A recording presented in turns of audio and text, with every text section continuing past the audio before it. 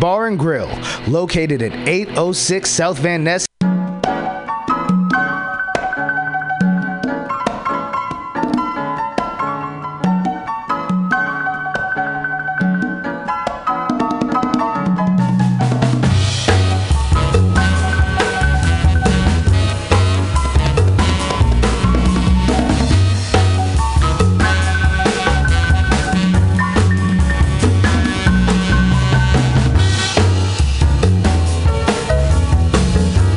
Tuesday morning, it's 10 o'clock. You know, you're listening to Simon Lieberman and Everyday Conversations on Race with Everyday People. Your host, Simon Lieberman! Woo! Woo! Hey! Your host, Simon Lieberman! Yay! Hi, everyone. We will be with you in a minute. I am setting up for my guests, and we're using a special kind of software. You'll find out why in a little while. And just sit tight for a minute. Yeah, we're going to play some music for you. Hi, it's Deb Daggett. Can you hear me? Okay. Deb. Yes, I'm finally in. It took me a while to get the new link. Oh, wait. Now, I can't hear her, so I have to turn up too, right? Right. Well, she can I'm here. Too, and okay. The only way for her to hear her is to be talking through there right now. Through here? Yeah, because otherwise... Hi, Deb? Yes, I can hear you. Can you hear me? But I'm not hearing anybody because of the music, I guess. No, there's no music. It's your headphones. They must not plug Oh, we unplugged the headphones. Duh. You have to put the headphones in here. We unplugged them. There you go. Okay. Deb or Steve? Yes, can you hear Hi, me? now, I can. we're waiting for Steve. All right, can you hear me okay? I hear you perfectly.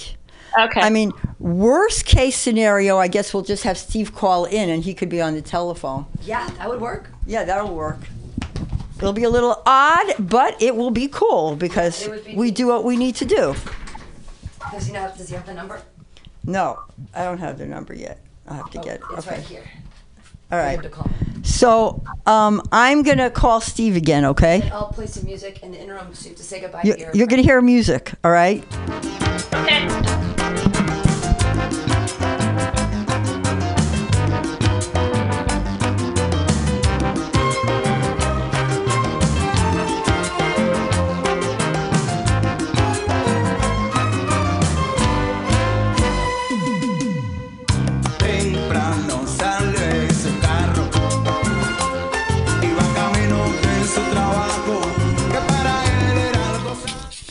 Hi. Deb. Hi, Steve. Hey, hi. I'm going to get started. I'm going to press record, and Can you hear yet, Lee? I'm actually going to grab a pen. Can you hear? No, not yet. Steve, are you there? Sorry for the delay, folks. Hey, don't worry. Listen, I'm new at this, so I wish I could be. It's rather interesting. It's rather interesting. We're talking about race and disability, and I think Squadcast is not designed for accessibility. Well, I am going to send a note because they want to know. So, and you could be there. They should hire you to be their consultant, actually. No, they're not going to hire me. They'll hire my man here, Lee Steinbrenner. Lee, but you could be the user for UX, for user experience. Oh, I see. Okay. I see. All right. I'm going to get started. I'm going to turn my record on in about 10 seconds, right? Okay. 5, Okay. 4, 3.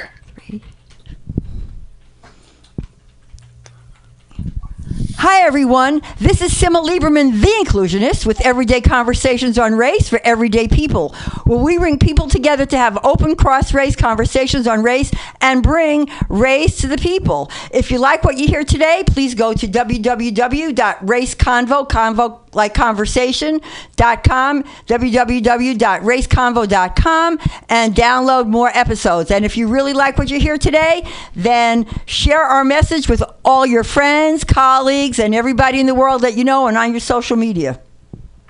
If you have ever wanted to talk about race but were afraid of saying the wrong thing or afraid of not being heard or trivialized, then this podcast is for you.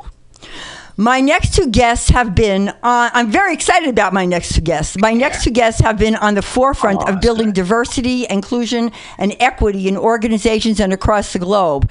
They've been instrumental in bringing disability issues and promoting equality for disabled people to the diversity table for over 25 years. I'm excited to introduce my friends, Deb Daggett and Steve Hanamura. Deb is the former leader of diversity and inclusion for Merck and now CEO of Deb Daggett Diversity. Steve Hanamura is CEO of Hanamura Consulting, an organization that promotes oneness to help people who are different live and work together in harmony. Hi, Steve and Deb. Good morning. For those people who are listening, some people are listening to it live on Martin Luther King Day, and other people will be listening to it by download. Since people can't see you, could you describe yourself? Like, I'm a white Jewish woman from the Bronx and a baby boomer. I mean, I live in Berkeley, but you two know me, so you know I'm really from the Bronx. So could you describe yourself and what you want people to know about you? And anybody can start. Go ahead, Steve.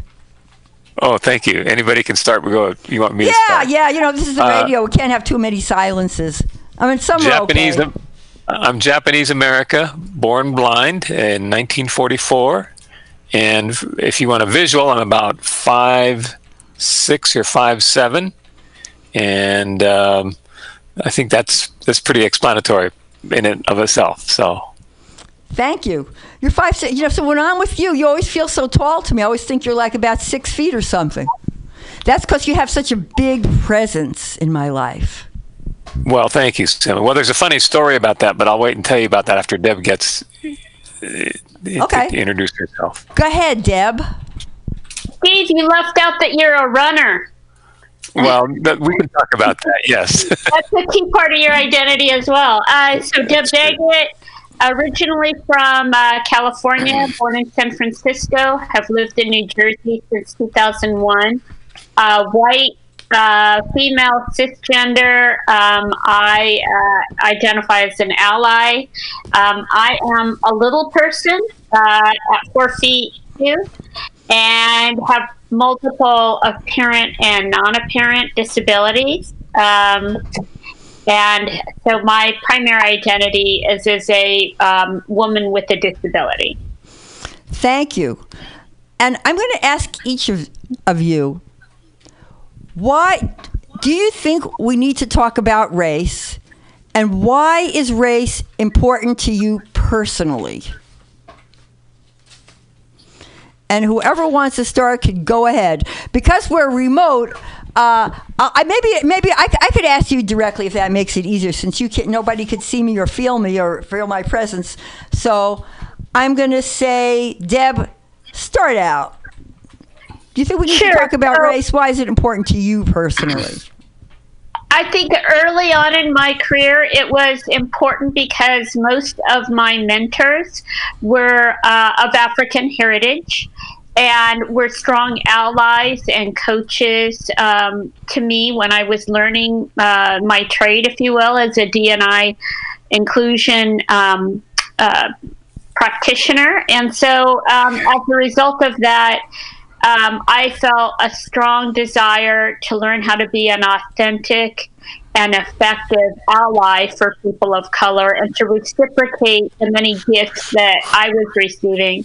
That started when I was in high school. I was the only person in my high school who identified as having a disability. And in Oregon at the time, there were only a handful of people of color. So those were my student peers who really helped me a lot in overcoming physical obstacles and social isolation. The same was true on the college campus I went to. Again, I was an N of 1, and the people that were very loving and caring and helpful to me were people of color, of different races. And then that just accelerated and amplified throughout my career, starting with my very first jobs out of college. Wait a minute. Steve, did you know that Deb, I didn't know that you lived in Oregon. I did. For a while. I went to high school and college in Oregon. Where? Salem High School and Oregon State University for college. Oh, no, I never knew that, Deb. And the fact that you're a beaver makes us enemies. That's right. You're a duck, right? Yeah, that's right. Wow. A duck and a wildcat. Linfield Wildcat. Salem, you would have had Willamette Bearcats. So Yeah. I guess we can't be friends anymore. We're going to be frenemies. Well, I didn't know. I knew Steve and I knew each other sort of in Oregon, but Deb, now you're a part of our crew. That's right. I am an Oregonian. Yep. But I'm really from That's the Bronx. But I lived in Oregon a long time. So Steve, what about you? Why is it important for you to talk about race personally, and should we be talking about it? Well, the race thing is really personal. My family lived in California, but were sent to Arizona during the World War II. And I came into the world. The camp was so bad that my dad left Arizona and found work in Colorado. And when Mom was pregnant with me, about ready to deliver, the doctor said, I do not deliver Japs past midnight. So I was a force-up delivery about 12:01 or something like that on February 20th, 1944. So that was the beginning of race conversation before I even knew there was such a thing. And Mom was so distraught that she couldn't even think about a Japanese middle name to give me. So I have become Stephen Paul Hanamura, because it was just hard to think about that. So, and it was all Japanese related as far as what they were experiencing at the time. So blindness didn't come into the picture till later. I'm not sure whether it was in Colorado. They moved to Philadelphia, and I was supposed to enter the Overbrook School for the Blind, but they moved back to California. And in those days, you did not go to a public school if you were a blind person. So I came to school in Berkeley, but my parents lived east of Los Angeles. So race and disability were alive and well very early, and even before I came out. Let me just say it that way. Came out meaning out of Mom's stomach. For people who, you mentioned the camp and where you were born, for people who don't know, because I have all kinds of listeners in all ages, would you just briefly say what you were talking about?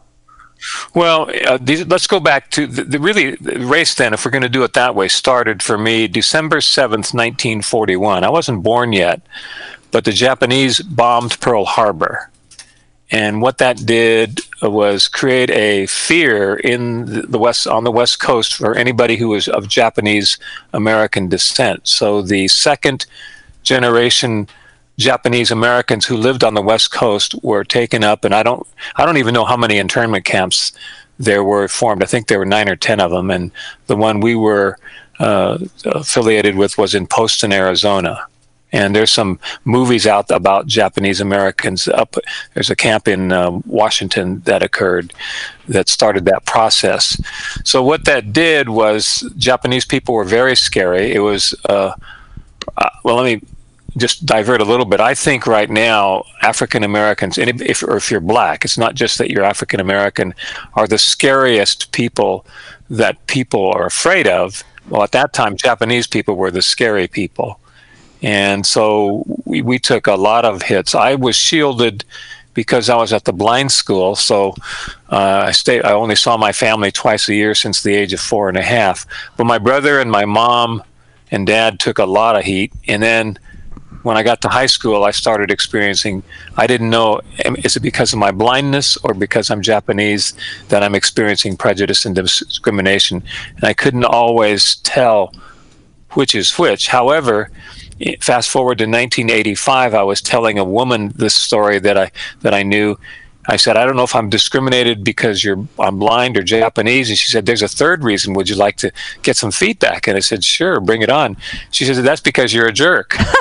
And so she was doing it in good humor, but so it was blindness, Japanese, or jerk. Take your pick. And I didn't always know which one I was being maligned by. So that's kind of the story, part of it. Well, when you told me that you hadn't lived with your parents since you were 4.5, that was pretty intense, I have to say. That really impacted me. So yes. How does race impact the disability community? Does it impact the disability community? Is there racism in the disability community? Is there different forms of hierarchies in the disability community? I'll ask, okay, Deb.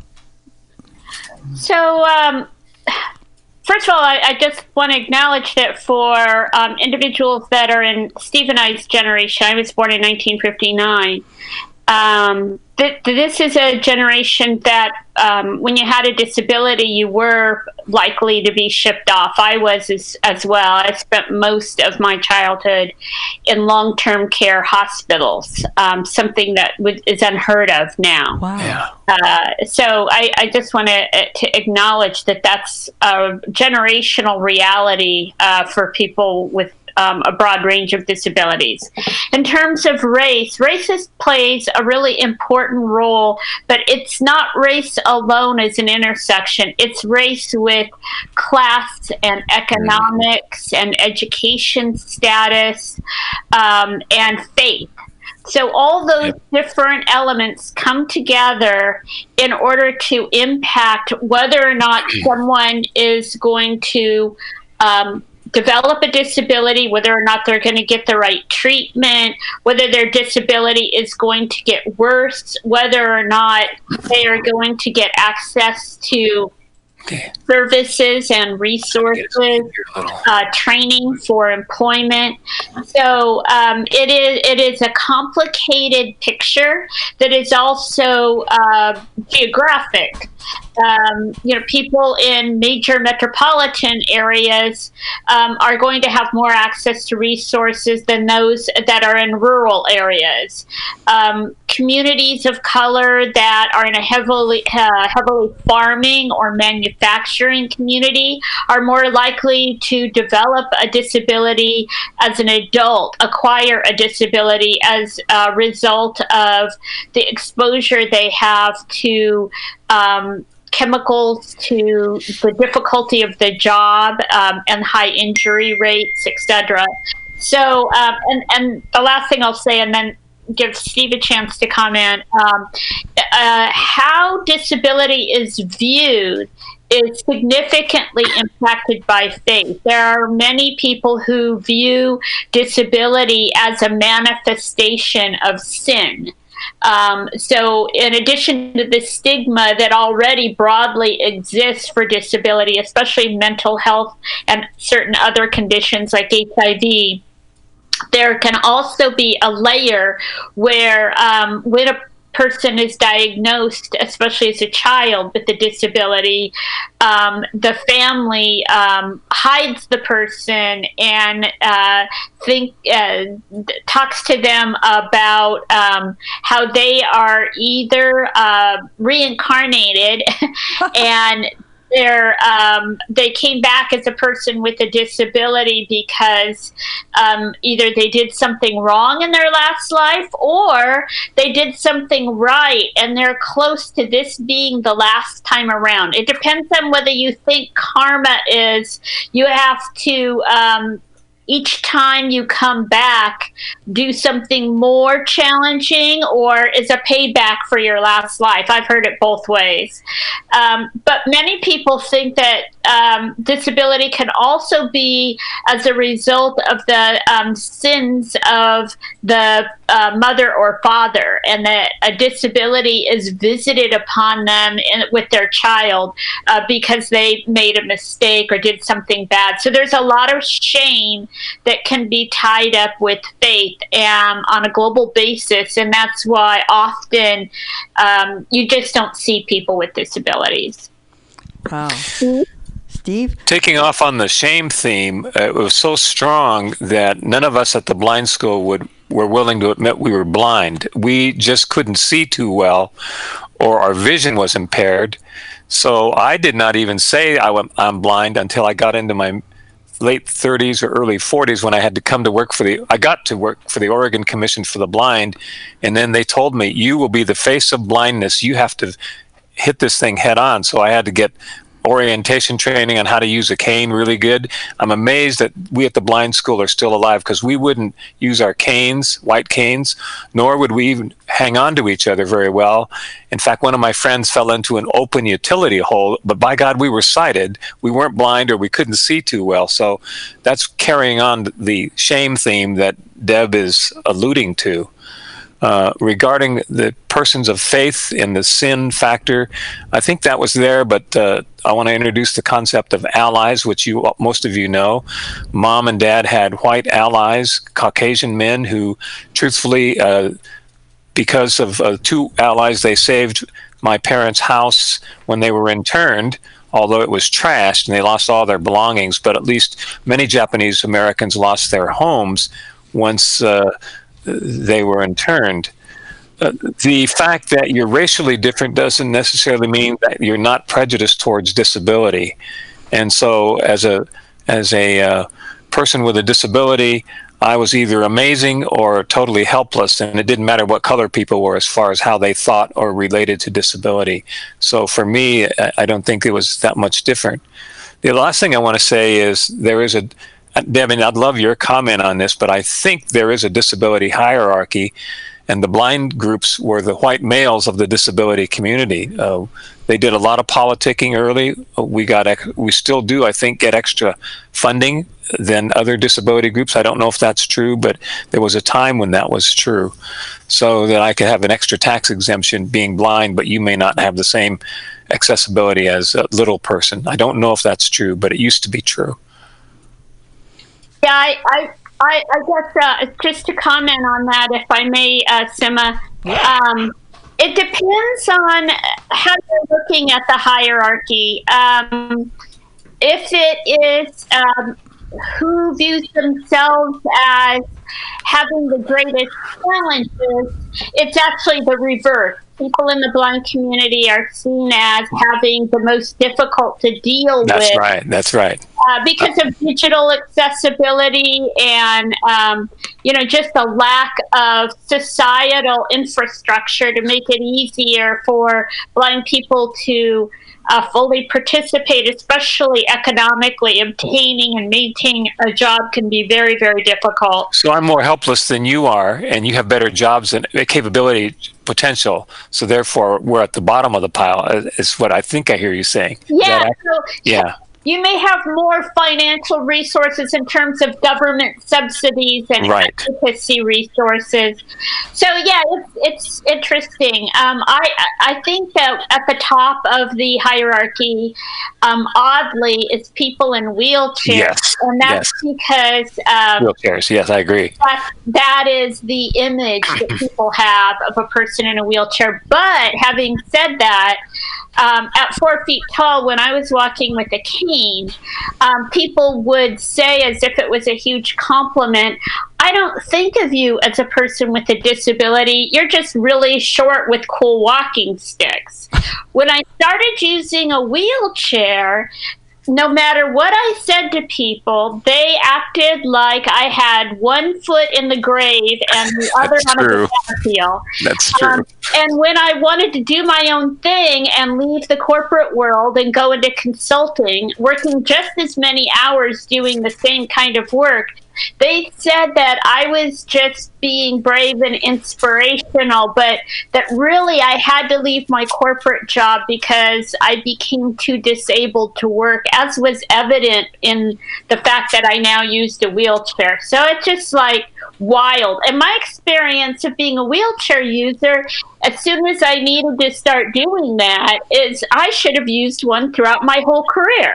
I would have had fewer injuries. I would have been safer. Yeah. It would have been easy. My life would have been so much better throughout my career. But I had absorbed that same belief system, the medical model of disability, that if you use the tools that make your life better, then you're more disabled and less able to do a job or any kind of work. And that's why we wouldn't use the white cane either.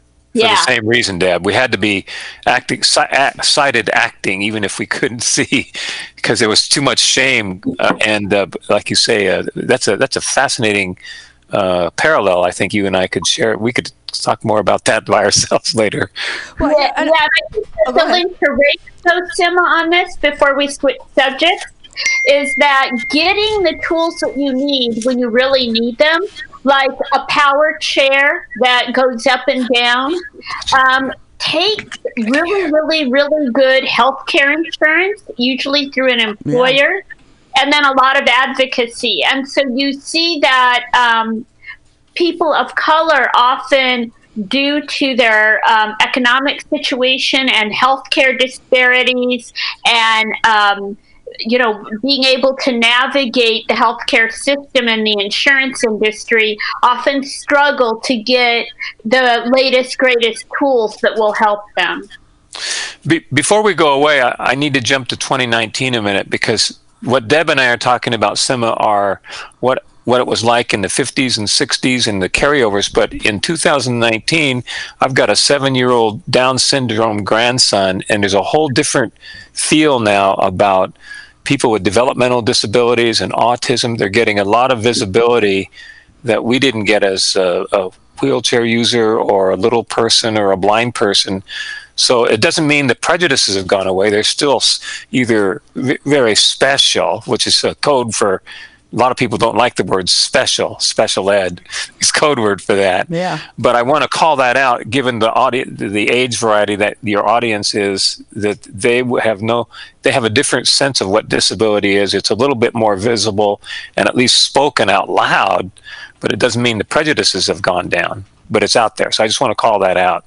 Yeah, and also the assumptions. I mean, you were talking about people saying how, like, word you use that people say, oh, you're inspiring, and I know that happens a lot with somebody who has some kind of a disability, and then they do something like run a marathon or dance, or I don't know, whatever. You see them see all these videos on YouTube, and there's always people go, oh, I'm so inspired. Oh, they're so wonderful. See, that's the way to do it. You have to, your parents have to raise you like you don't have a disability, blah, blah, blah, blah, blah.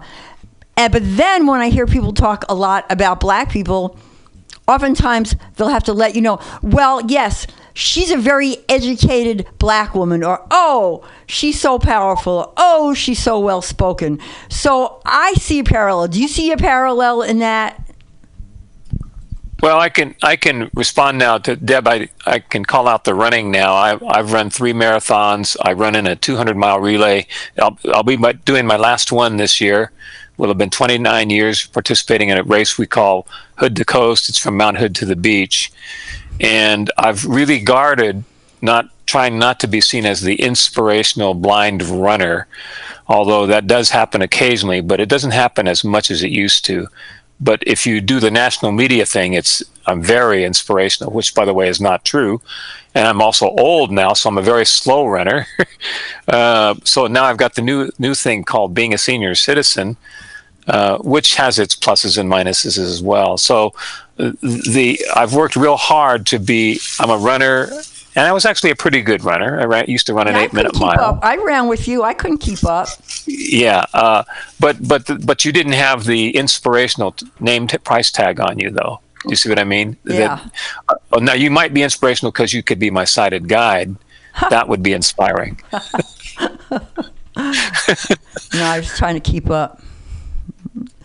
But so I mean, it seems to me that oftentimes there's that you're the special disabled person, you're the special black person, you're the special whatever person, as though it's not okay. Yeah, black people are so articulate. That's their special. You have really good speech patterns, and that's kind of what they get in lieu of my inspirational thing. They get, oh, you speak so well, or you're so inspiring, articulate. So. And I wonder, Deb, if you hear that too. If people go, oh, she's a little person, but she's so powerful. Yeah, inspiration porn is a huge issue in our community that is often talked about these days on social media. Whoa. Inspiration porn, okay. You got to see. Yeah. Okay, tell us. that's a turn of phrase that's come up over the last 5 to 7 years, where you see these stories about a person who identifies as able-bodied being helpful or inclusive to a person with a disability, and it makes them, like the sighted guide example that Steve gave, it makes them very special. And when it's inspiration porn is when all you learn about the person with the disability is that they have a disability and that they were included in some way. You don't know anything about their personality or their other interests or hobbies, or what they gave back, what reciprocally they were giving to the person who included them. But it makes the person who's being inclusive a hero. And just think about the meaning of that. It's kind of like in movies like The Blind Side, where Sandra Bullock's character and her white family are seen as heroes because they help an economically disadvantaged African American young man who becomes a successful football player. Similarly, you see stories of people in the media and movies where someone is held up as a heroine or hero because they're nice to someone with a disability. One of the most movies that are most reviled in that whole genre is You Before Me. Where this guy kills himself rather than burden his able-bodied girlfriend with his existence. I mean, that's like the ultimate, there is so little reciprocally that one might have in a relationship with someone with a disability that they should really not want to exist, so that they're not a burden to other people around them. And they're just too many memes and YouTube videos and movies that have that. And I think one book that's out right now that is an interesting intersection of race and disability is First Lady Michelle Obama's book. Her father was someone living with multiple sclerosis that was progressive. And one of the things it depicts that I have seen in communities of color is even more strong reluctance to identify as someone with a disability. So as her father had his MS progress, and it made it harder and harder for him mobility wise, and he was in more and more pain, he wouldn't even admit to his own family that he was having challenges, and that there needed to be modifications, whether it was in the home or in his job. And he had a very physical job. And you do hear words in communities of color to refer to a disability without having to come out and say it.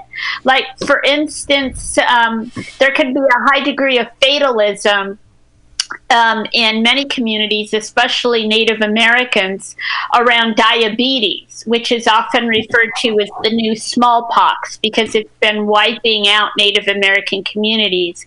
And there is a fatalism and a turn of phrase as just referring to it as their sugar issue, instead of calling it an illness. And that once you get it, it's going to get you. Something was no point getting treated.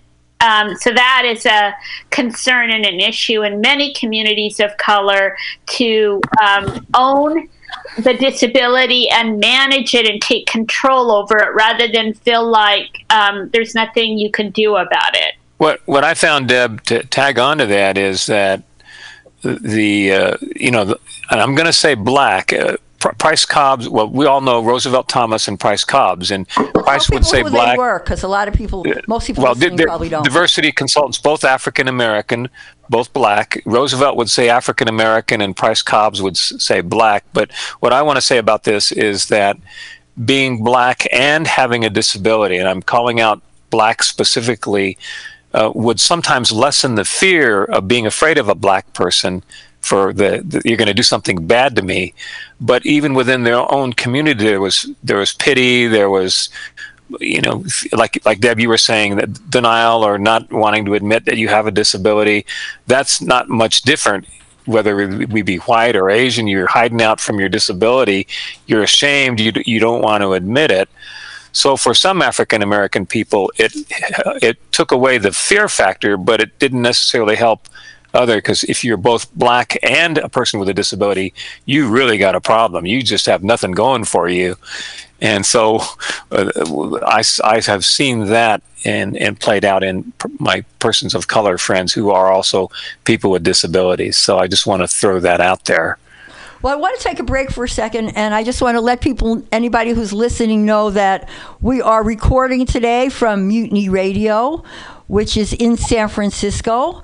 And if you are looking for a place to record or do a podcast or a radio show, I encourage you to come down to Mutiny Radio and check us out. I want to ask now, Steve and Deb, I want to ask you questions about race. And, we talk about the disability community. I mean, is there a disability community? Sometimes I don't know if it's like a lot of times we talk about people as a community, and sometimes there's pieces of community. But what about racism, like within the community or ranks of disabled people? Because, oftentimes people want to identify people as other people as just like one identity. But we're all a mixture of identities. So is there also some kind of a hierarchy around race and disability? Well, I believe that disability is at the bottom of the diversity pile. I think race is the scariest, Well, most of our comments, we've been talking about visible dimensions of diversity, meaning the race and visible disabilities. So my comments might be a little bit outdated now. There's more attention being paid to the invisible disability. But your question has to do with what? Is there a hierarchy of race? Yeah, I mean, do people, say, like you as a Japanese disabled person, or somebody who's a black disabled person, or a Native American disabled person, do they also have to deal with issues like, say you're in an organization or you're doing some work around disability issues, but then do you also have to deal with issues of race? I mean, just because somebody's disabled doesn't mean that they can't be racist. I think that's a good question, Sima, but it's generational. I think that millennials and Gen Z, I think if people identify as having a disability and belonging to an ethnic or racial group, I don't think there's as much of a hierarchy. I think disability is kind of an equalizer. And to Steve's point, I think it is because it's at the bottom of the totem pole.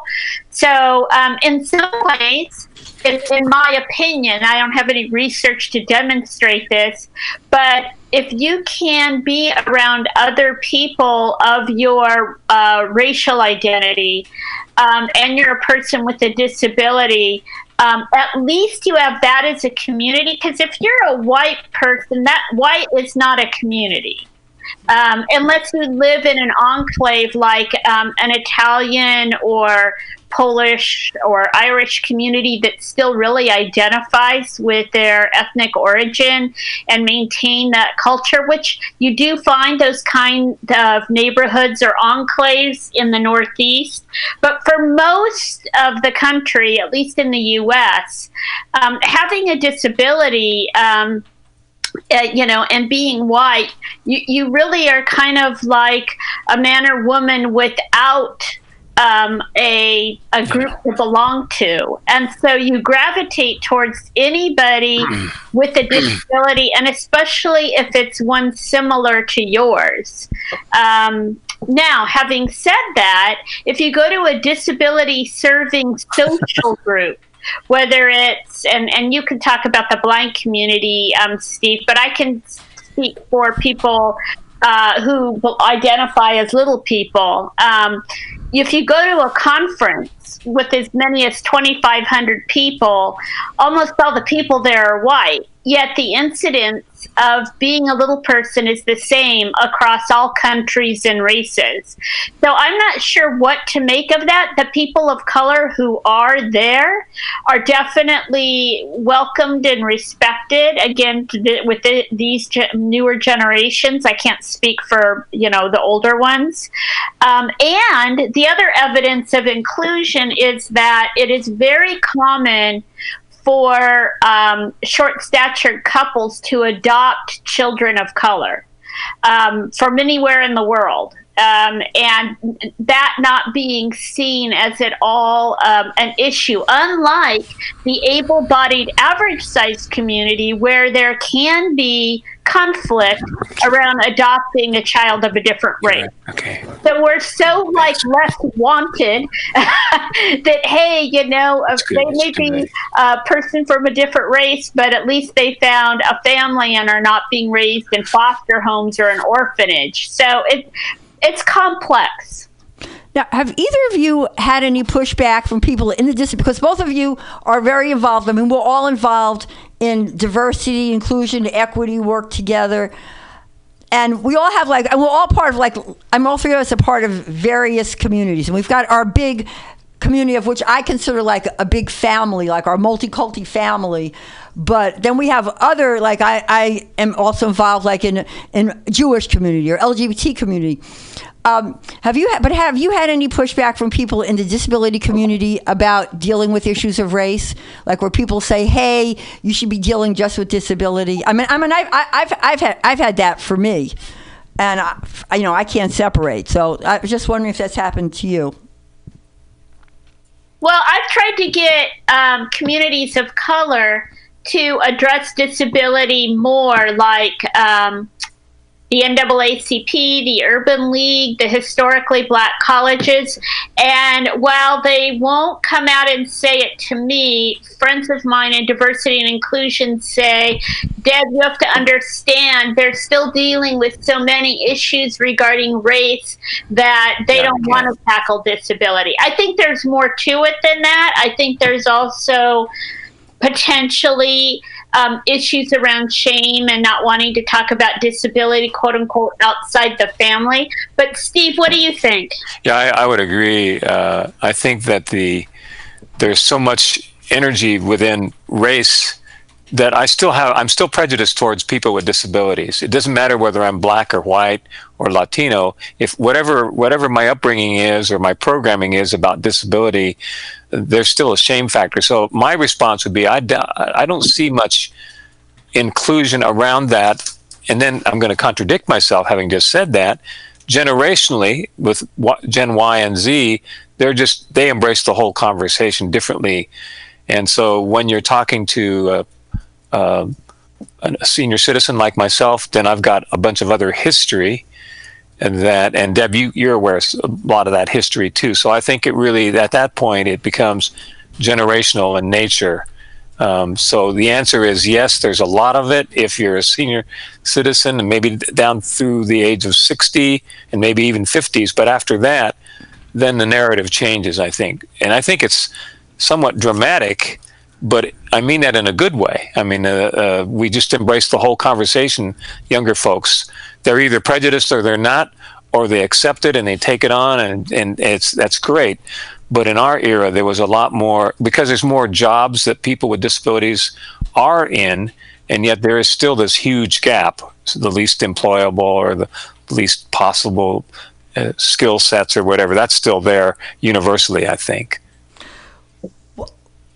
Well, there's more jobs, for certain kinds of disability, right? Is that true across the board?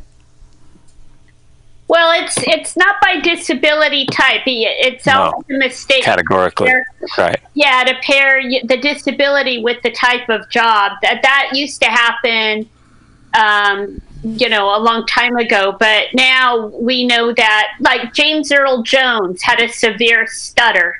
Who would have thought that his voice would be, his calling card? Or Tom Cruise has severe dyslexia. Who would have thought he'd be memorizing scripts?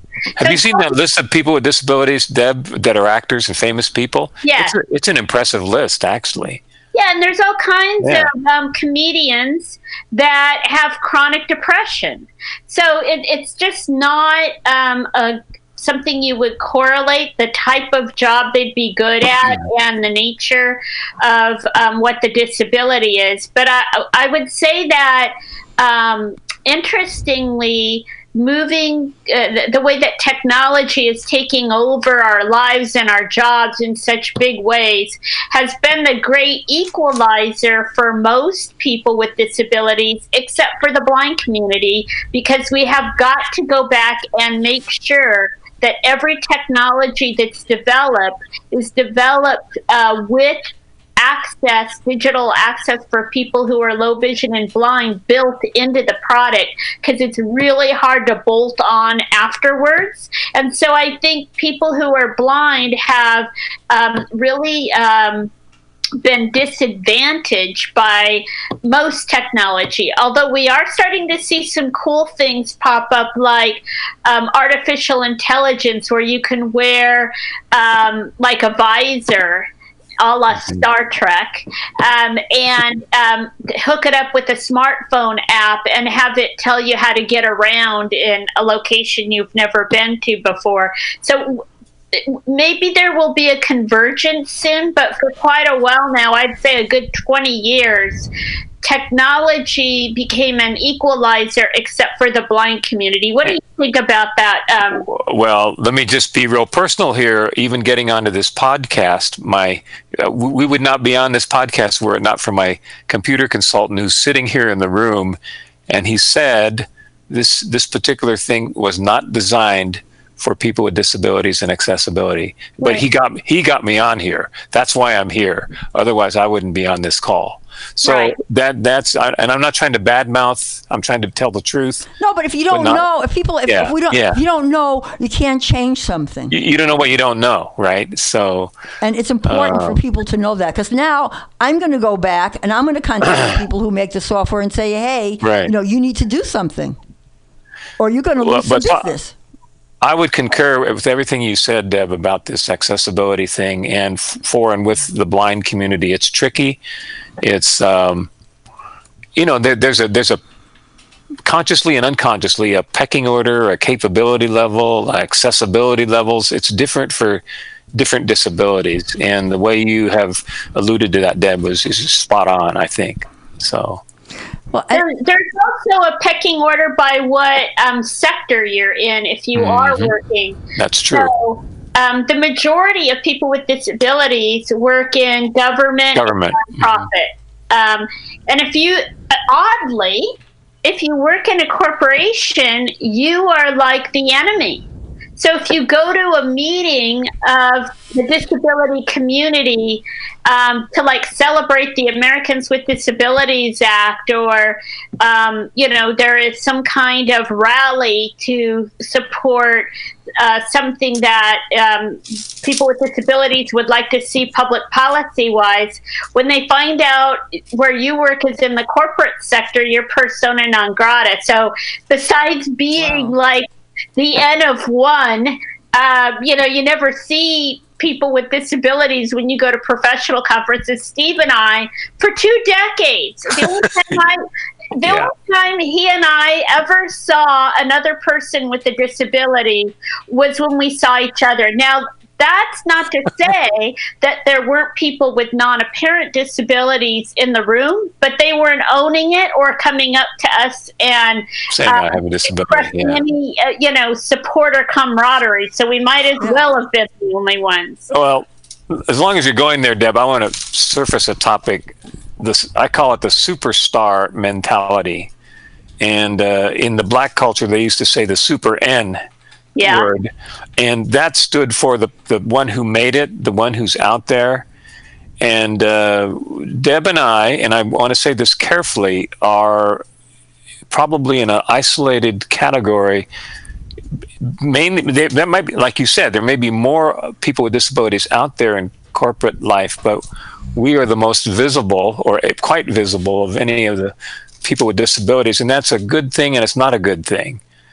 because it's good that we're out there, and it feels good to be noticed and sometimes complimented, but other times it's not, because we want it's not like that. We're not really superstars. We're good at what we do, but because we're the only ones that people see or know, then that becomes problematic. And I'd love your comments, Deb, and please disagree if you do, to go ahead and call it out. But there's an interesting phenomena there about how I have to dance with being amazing and courageous and inspirational. And I tell people, just ask my wife, and she'll give you a whole nother narrative about not being amazing and courageous and inspirational. Yeah, my husband has a similar reaction. Yeah, I mean,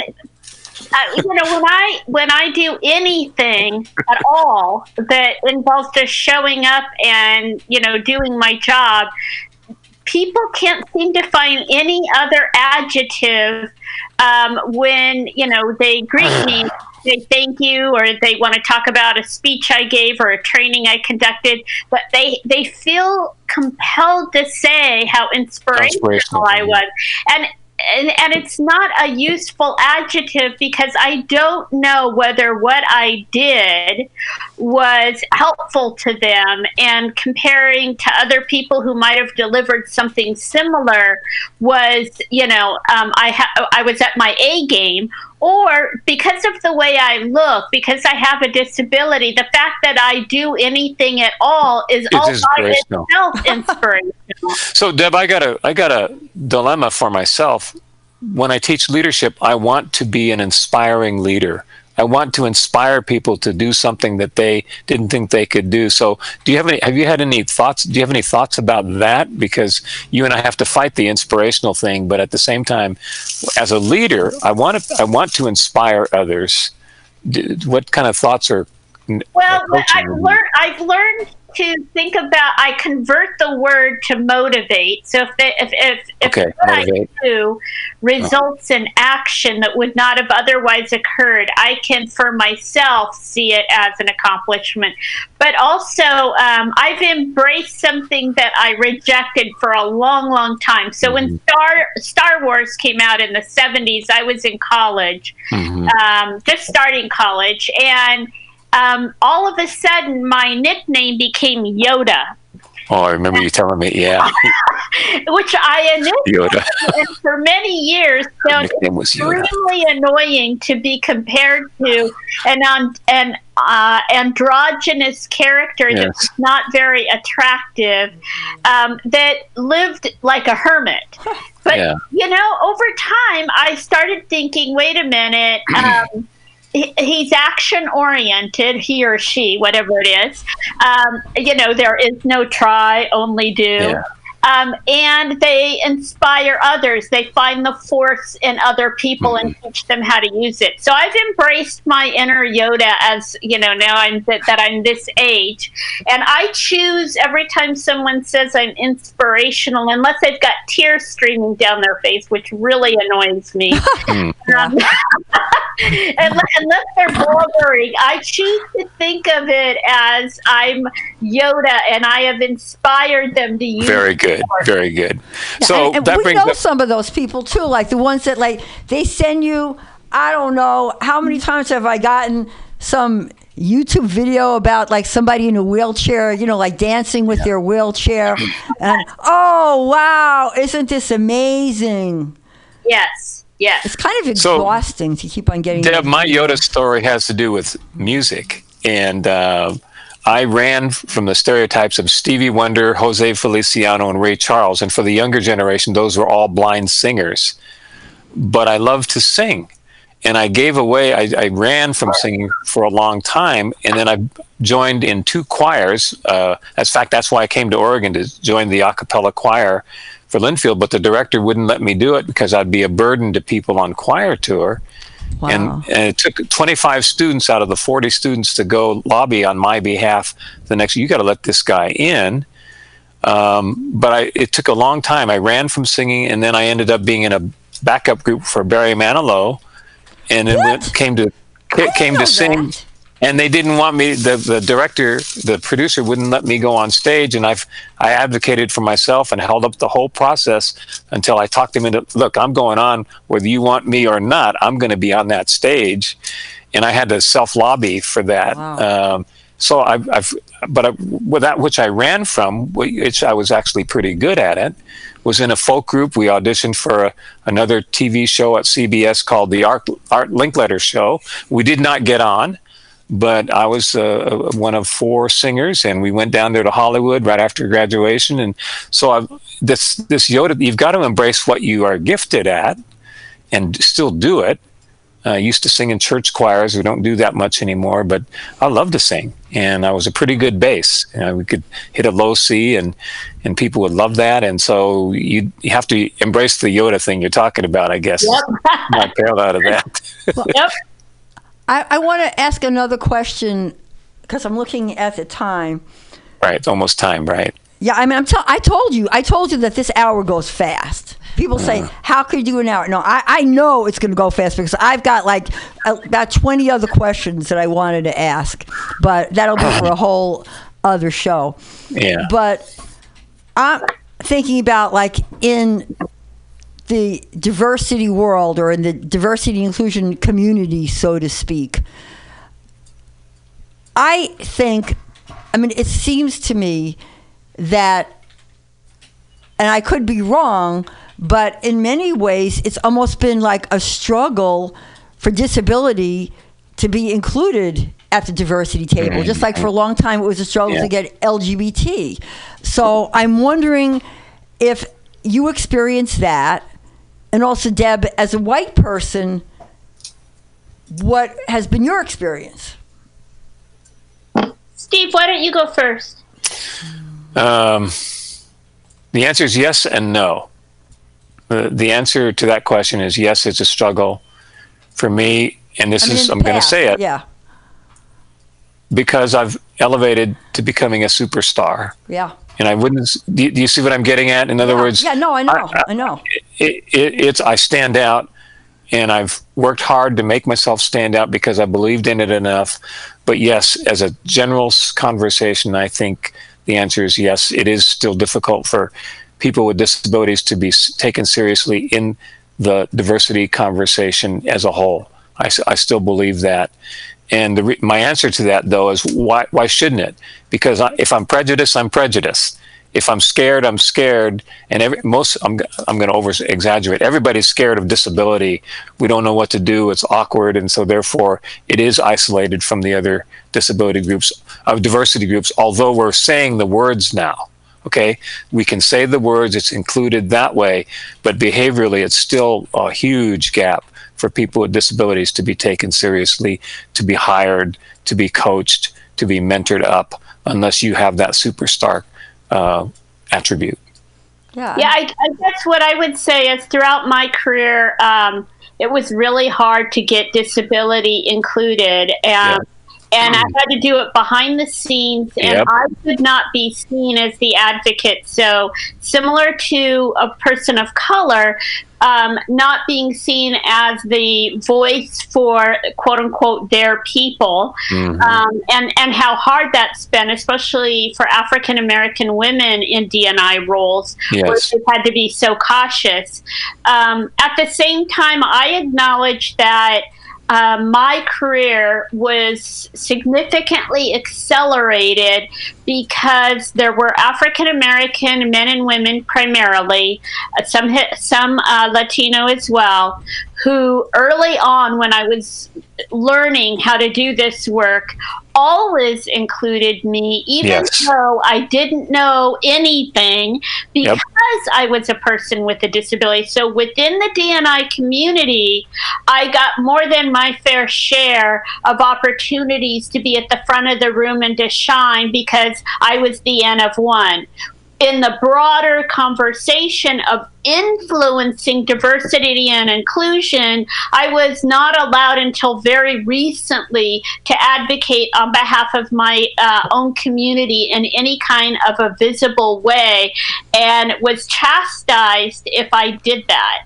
And I also was not able, in some of the internal roles I played, to get the accommodations that I needed.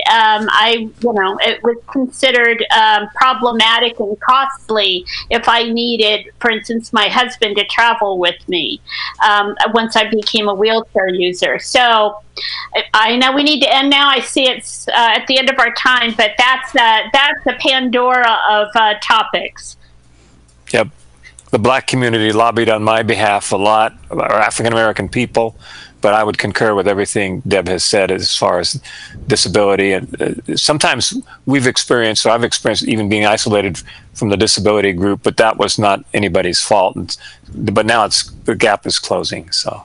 But when you say, it seems to me that the Black Civil Rights Movement inspired so many other people to demand also civil rights. That's true. Well, and for disability, LGBTQ, being 15, 20 years ahead, has really been the game changer.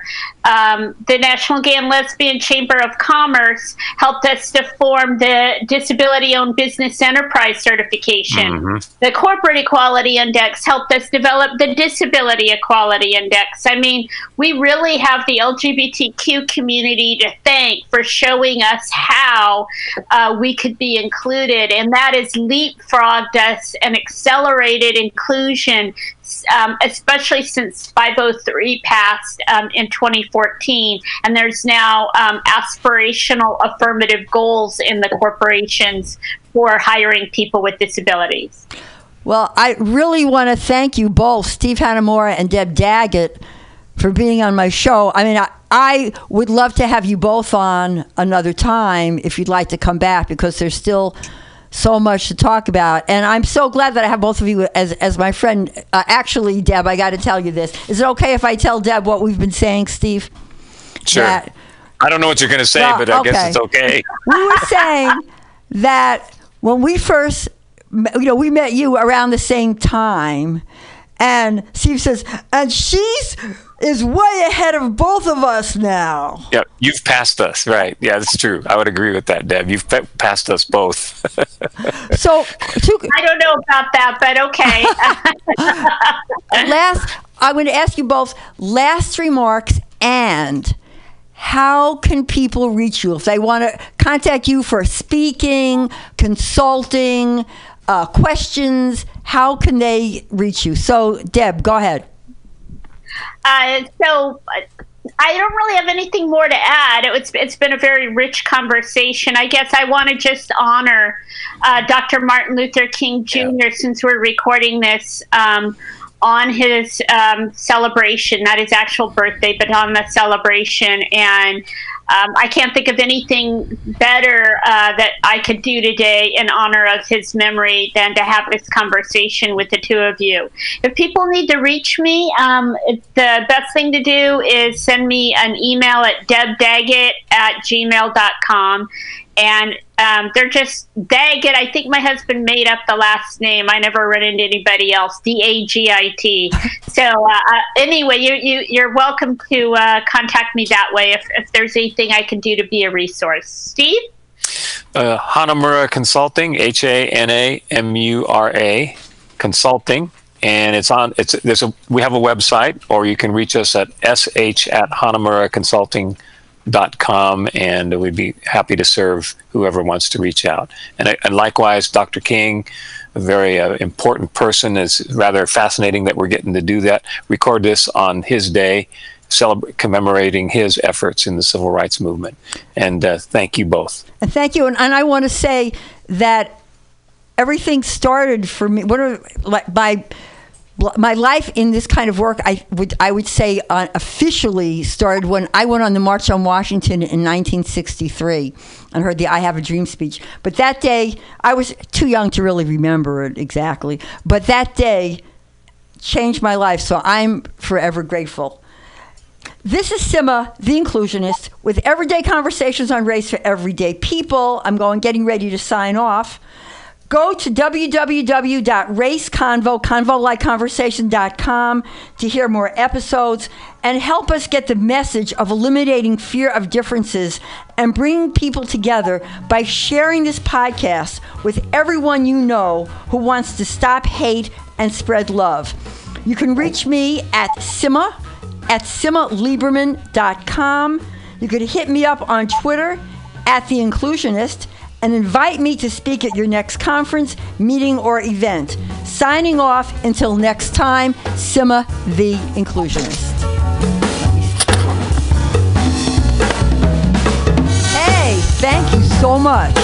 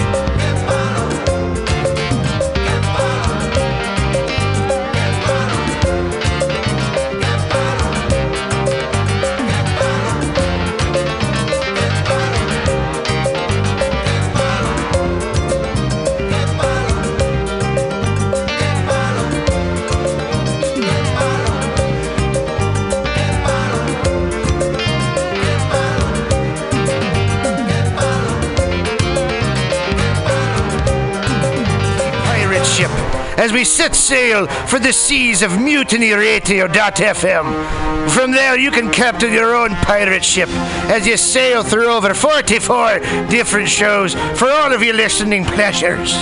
They've got live comedy to small business advice, LGBTQ friendly to sports, vinyl to gutter punk. MutinyRadio.fm has the best programming the internet ocean has to offer you. I bet my peg leg on it, or I ain't scurvy shit-faced McRat.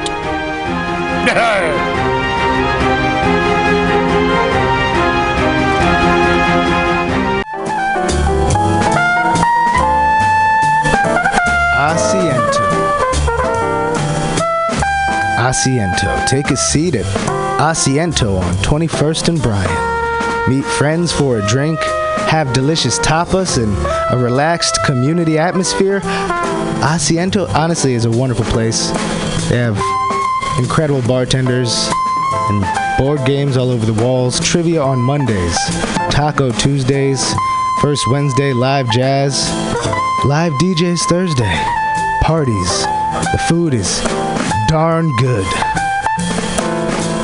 Special happy hour prices all night long with your Mutiny Radio Comedy Festival ticket, March 1st through 5th. Check out the schedule at www.asientosf.com. Come take a seat. I had a date there and it did not go well.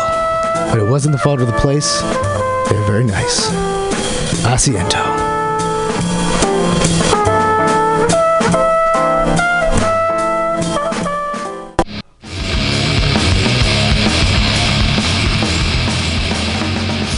Hungry for a burger? Mutiny Radio thinks you'll find the best burger in San Francisco at Counteroffer, located inside Bender's Bar and Grill.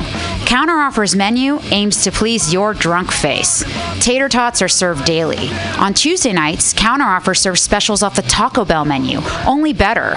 You can enjoy your favorite Taco Bell item without the guilt. Counteroffer uses only fresh ingredients and never store-bought shit. Special ingredients are made from scratch daily, including beans, ketchup, mustard, habanero sauce, and ranch dressing. Counteroffer even serves vegan mac and cheese. All of this great food is served 2 p.m. to 10 p.m. daily and until 11 p.m. on Wednesday, Thursday, and Friday. Counteroffer is located inside Bender's Bar and Grill at 806 South Van Ness. Be sure to tell them Mutiny sent you. Counteroffer, baby. Everybody should listen to Mutiny Radio at MutinyRadio.fm. It's a great place to listen to crazy things. Subliminal SF visual and auditory mind control brings you the best, coolest t-shirt and hoodie designs and mind-bending local bands and shows at venues all over San Francisco and the Bay Area. Subliminal SF is here to destroy your sense of normalcy and plant ideas in your skull to make you cooler and a more awesome person. Check out all the badass products at subliminalsf.myshopify.com. That's subliminalsf.myshopify.com and experience Subliminal SF.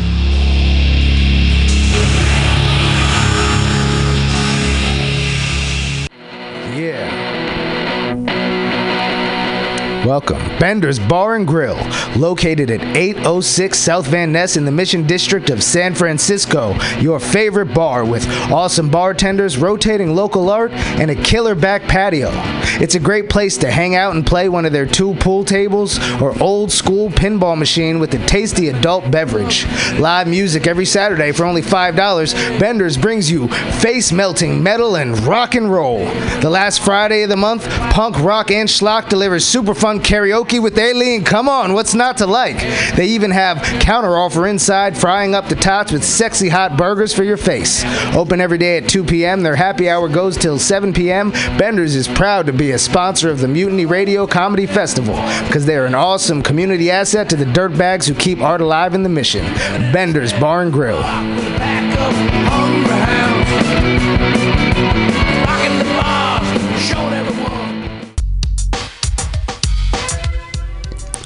Hi, welcome to My Limited View. I am your host, Sergio Navoa. And I'm your co-host, Vanessa Wilkins. Join us every Tuesday from 12 to 2 at MutinyRadio.fm as we share stories, our personal stories. And struggles and challenges. And we'll also have guests come in and share their stories. And hopefully through all this, we can expand our view. Or your view.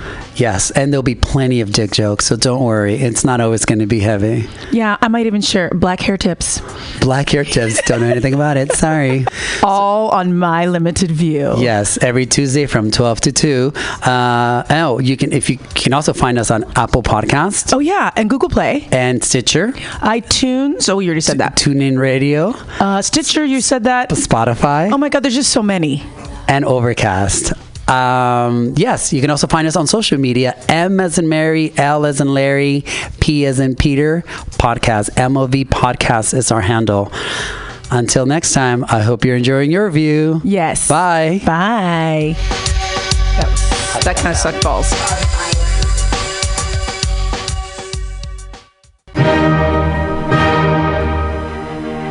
Good evening there, my friends here at MutinyRadio.fm. Chester Cashcock here, and giving you my love and regard as well as movies over there.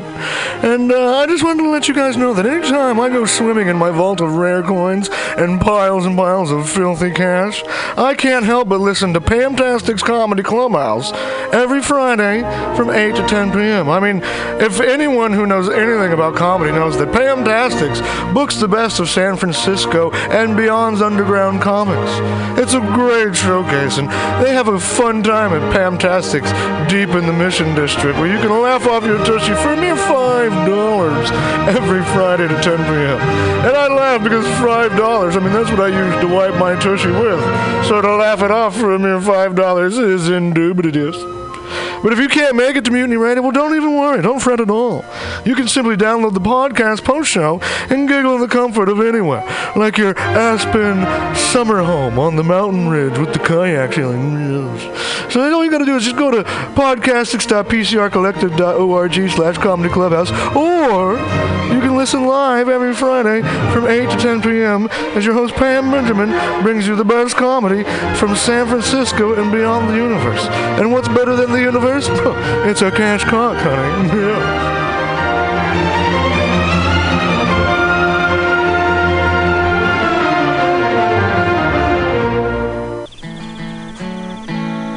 Billy Bob, you ever want to be funny? Well, my dogs think I'm funny, Daryl. Well, I mean, you ever want to be, like, in front of an audience? Like, other than, like, squirrels, dogs, and dead peasants? Oh, shoot. From time to time, I've given it a thought or two. You know, if you go to Joke Workshop, there's more than 2 peoples paying attention to your jokes, and they ain't even gonna be jerks about it. Daryl, are you serious? I can get people to listen to my jokes? And they'll even say nice things to you before they tell you how to get improvements. No way. What is this dag-nabbit thing called? It's Joke Workshop. Joke Workshop? Yep, every Monday, 6 to 8 p.m. on the MutinyRadio. So you're saying I could tell my jokes every Monday from 6 to 8? That's what I'm saying. It's the Joke Workshop Mondays, 6 to 8 p.m. at the MutinyRadio. Yahoo! $4.99.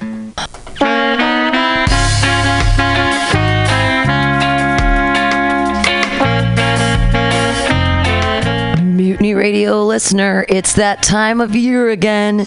March 1st through 5th, it's time for the 4th annual Mutiny Radio Comedy Festival. Over 40 comics, 25 shows, 5 days, all here at Mutiny Radio, 2781 21st Street at Florida Street. 25 shows, 5 days. Amazing comics from all over the United States here in San Francisco to entertain you, with 25 differently themed shows hosted by local San Francisco comedians, bringing you comedians from all over the United States here. Everything will be live streaming, and podcast post. Get your tickets, $10 a show, 25 shows, a million laughs. It's the 4th annual Mutiny Radio Comedy Festival, brought to you by Benders, Counteroffer, and Subliminal SF.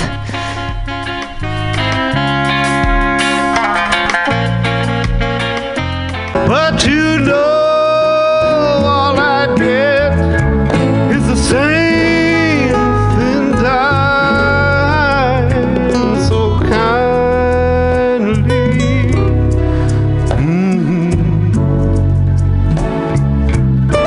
Mister, won't you kindly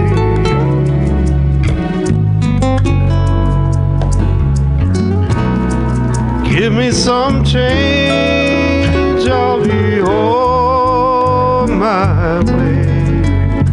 Hard times today.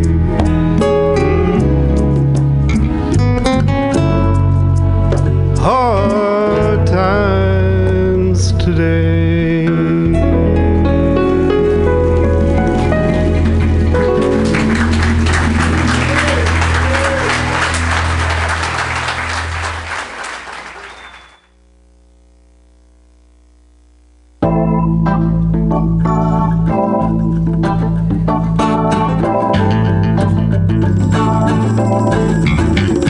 My feet are tired. My feet are tired. Said my feet are tired, but my soul is rested. 1955, that's a lifetime ago. Remember, I like Ike. Remember Jim Crow on a bus in Montgomery. Southern town, that black woman started something. She sat down, my feet are tired. My feet are tired. Said my feet are tired, but my soul is rested.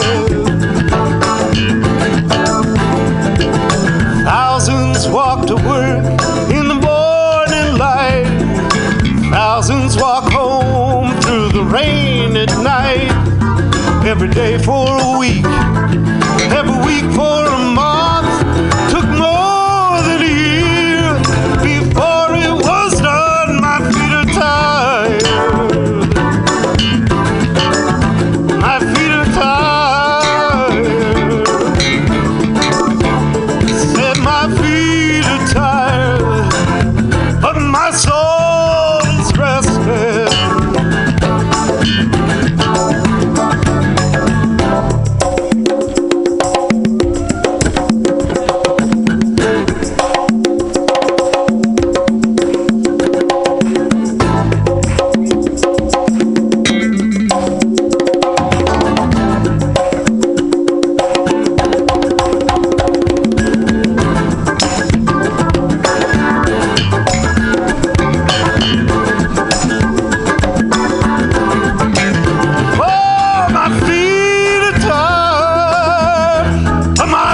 Than laughter. No, it's a cash conch, baby.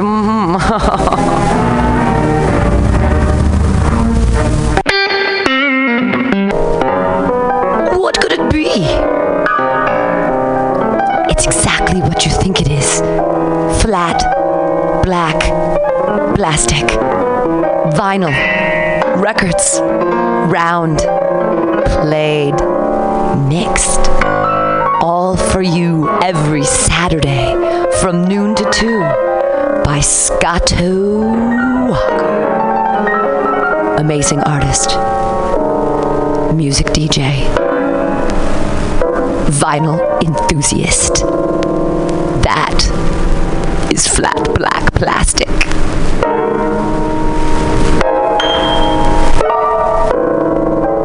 My name is Breakfast, and I'm running for Chancellor of the United States of America.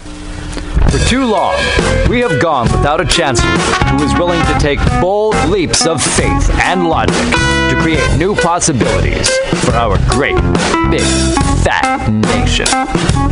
As your chancellor, I will balance the budget on the head of a pin, give entertaining speeches, have scandalous affairs, write strongly worded letters to unpopular foreign leaders, look good on camera, end all hunger, crime, abuse, war, disease, disasters, sadness, depression, oppression, repression, suppression, transgression, obsession, expression, impression, regression, and digression by signing pieces of paper that express my disapproval of such things, and invest in an American flag pin to be worn prominently on my stylish jackets.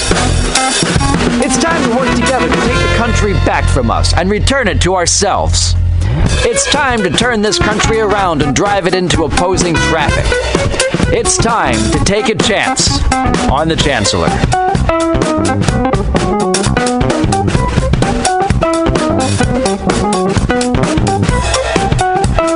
Set sail for the seas of MutinyRadio.fm.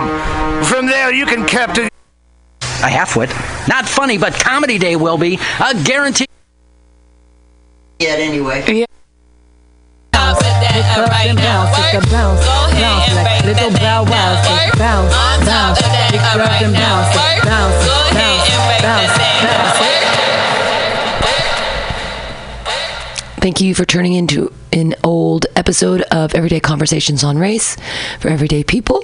Sima Lieberman can't be here today, but her show will be. We're going to play an old episode from you're listening to Everyday Conversations on Race with Everyday People with Sima Lieberman here on MutinyRadio.fm, as she is looking for another song to play for you guys. That was just from her guest who's going to be here.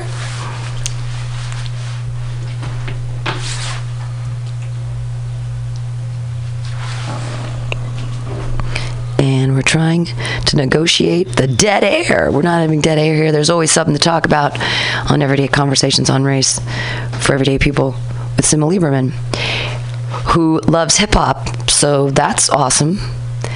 And is going to be educating me on things more than just Lauryn Hill. So that was a joke for those who have, in the mid-90s, the miseducation of Lauryn Hill, a hip-hop record. Hi, now we're going to be listening to Jada Imani and Kaylee J and an Cypher 2017, and our guest should be arriving momentarily.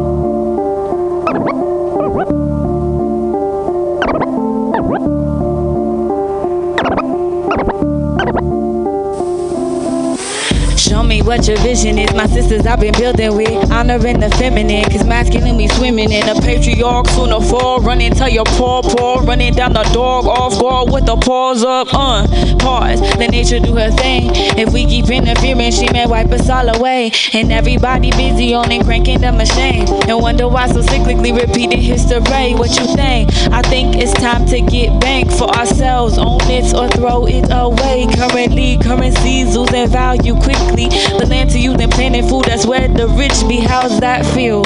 How's that for real? When you can't kill cause you need to rebuild. When you can't stay still on your knees, a refill of the handy pure pharmacy, a bleed drill. But a trip it is to feel the bliss of ignorance, decease. Birth of a queen, I conquer misery. Repenting from living in a den of ill conceived. To the moment that we meet, a reason that we breathe. Will not compromise our sweet air to appease your blue vest, cause we got the right to be here, so we take our truth back. All on my own in a ghost town that I once called home. Hi everyone, this is Sima the Inclusionist with Everyday Conversations on Race for Everyday People, and you've just been listening to my next guest, Jada Imani. Hey. Hey Jada. And so Everyday Conversations on Race for Everyday People, where we bring people together from different backgrounds, different races, different colors, to have comfortable conversations on race, to be able to eliminate fear of difference and bring people together. If you have ever wanted to talk about race, but were afraid to do so because you're afraid of saying the wrong thing, or you're afraid of not being heard or being ignored, then this podcast is for you.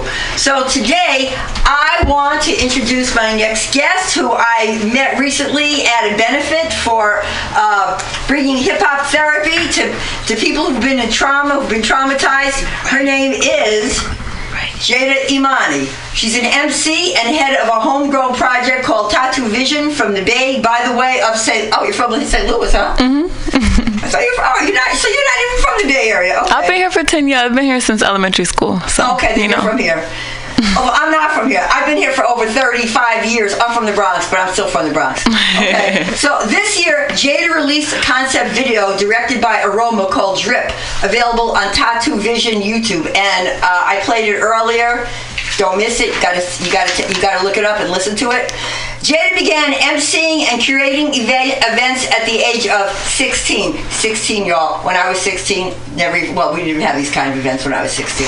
So since then, she's curated for Oakland Museum of California, Life is Living Festival, Kaiser Permanente, Aspen Ideas Festival, and more, and we're going to hear more about her.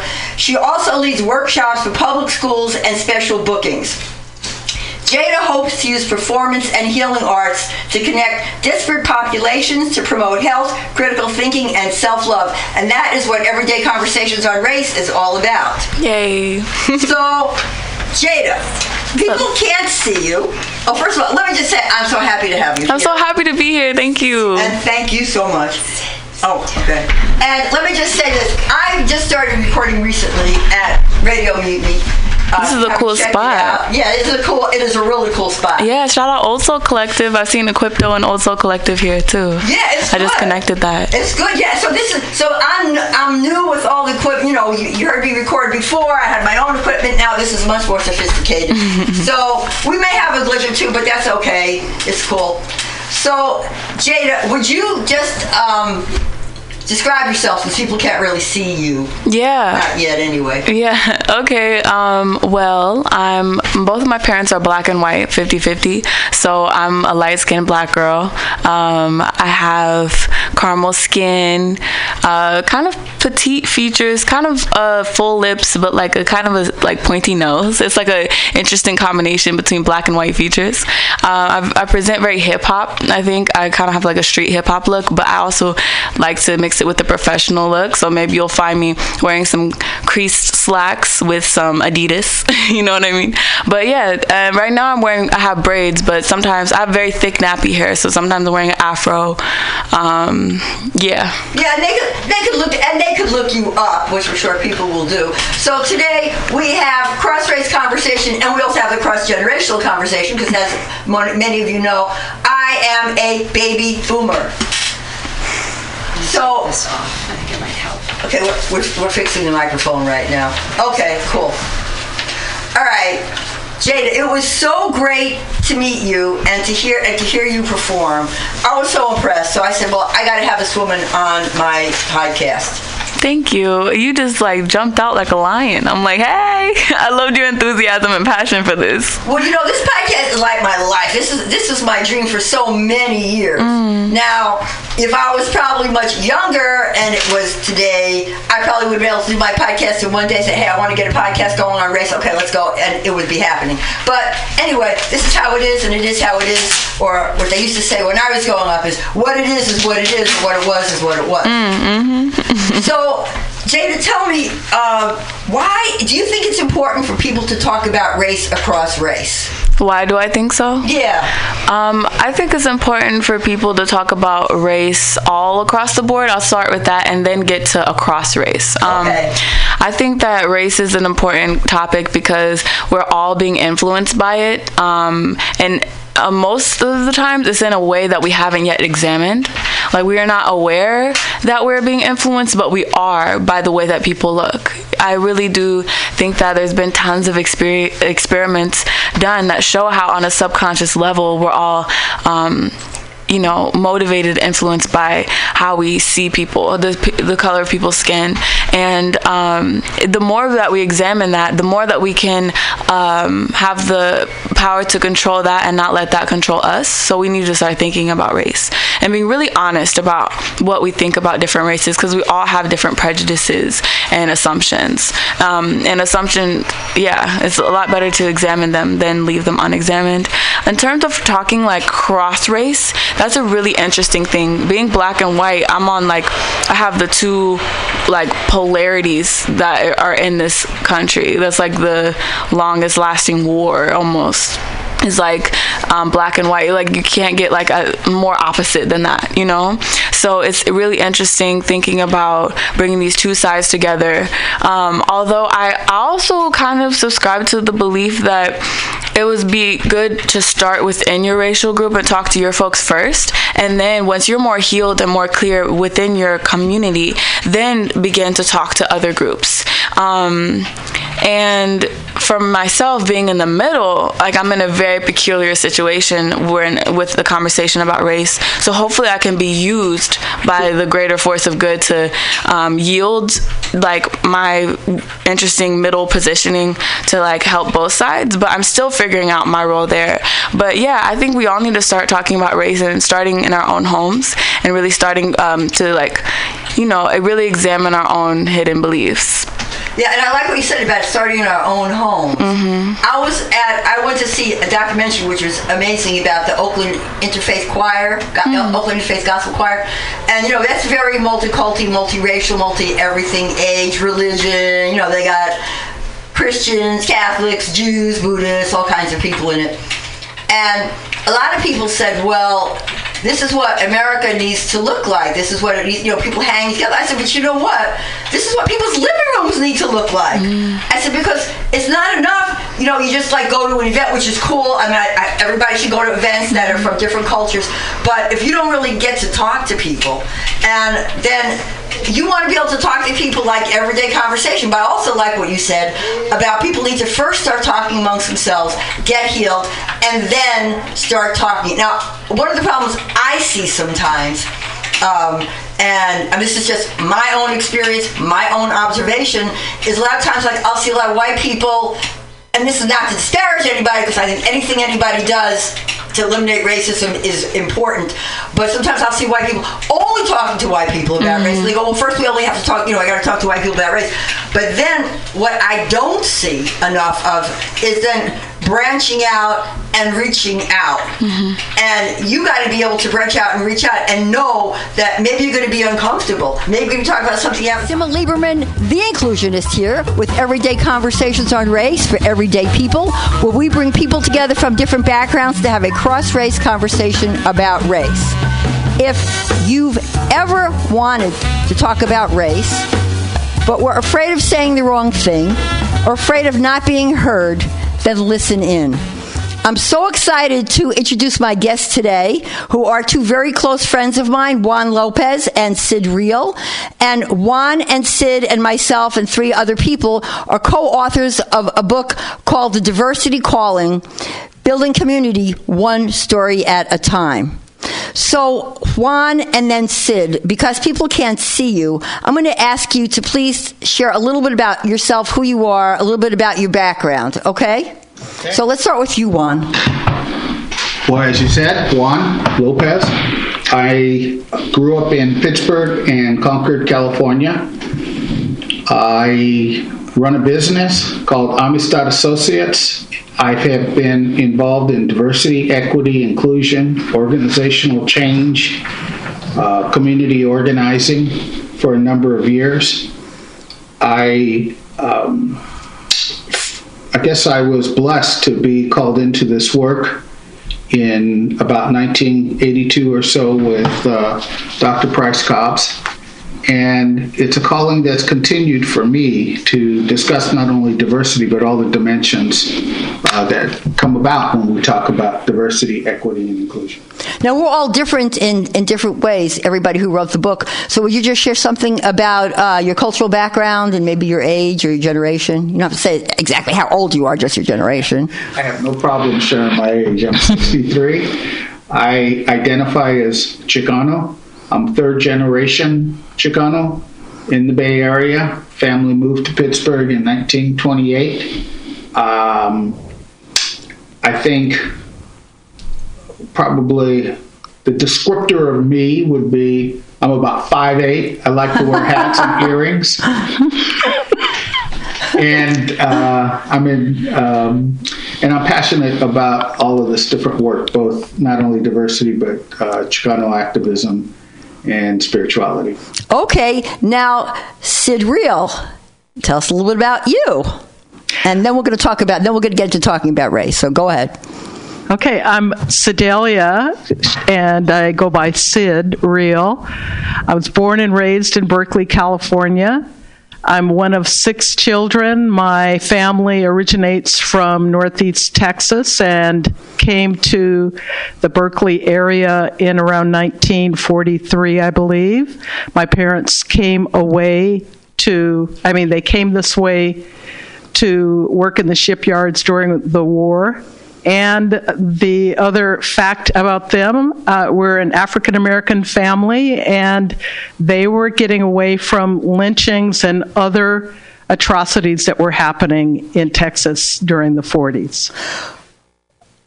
So my question now is, we could start with you, Sid, and then go back to Juan. Why is race? Why is race, and why is talking about race important to you? Talking about race is important to me because it's so much a part of my life.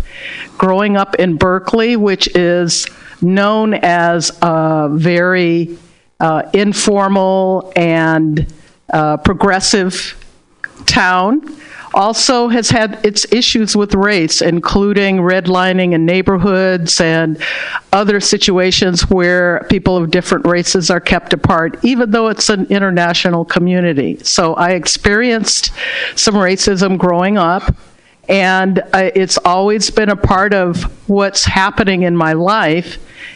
And then as an adult and going into college, I had an interest in education and training. And of course, part of what you experience there is what's happening with respect to how students of color are often treated differently, and in many cases are treated as less than compared to their white counterparts. Well, Sid, would you share one? You said you were exposed to racism when you were young, or you were victimized by racism when you were young. Could you give us an example? Because a lot of people really don't understand what that means. I can think back to the third grade, being in a classroom, and our classroom was multiracial, but it just so happened that a new white family came in who came from either Mississippi or Alabama. They'd been a sharecropper family, lived down the street from me, and my third grade teacher had the audacity to pair me up with him for us to share a book. And he started calling me the N-word and pushing me and saying that he wanted his own book and that sort of thing. And when I went home crying and told my mother about it, she told all of us, get whatever you can, get a broom, get a mop, get anything. You're going to go down there and beat him up and make sure he doesn't do anything like that to you ever again. And so that was my rude awakening.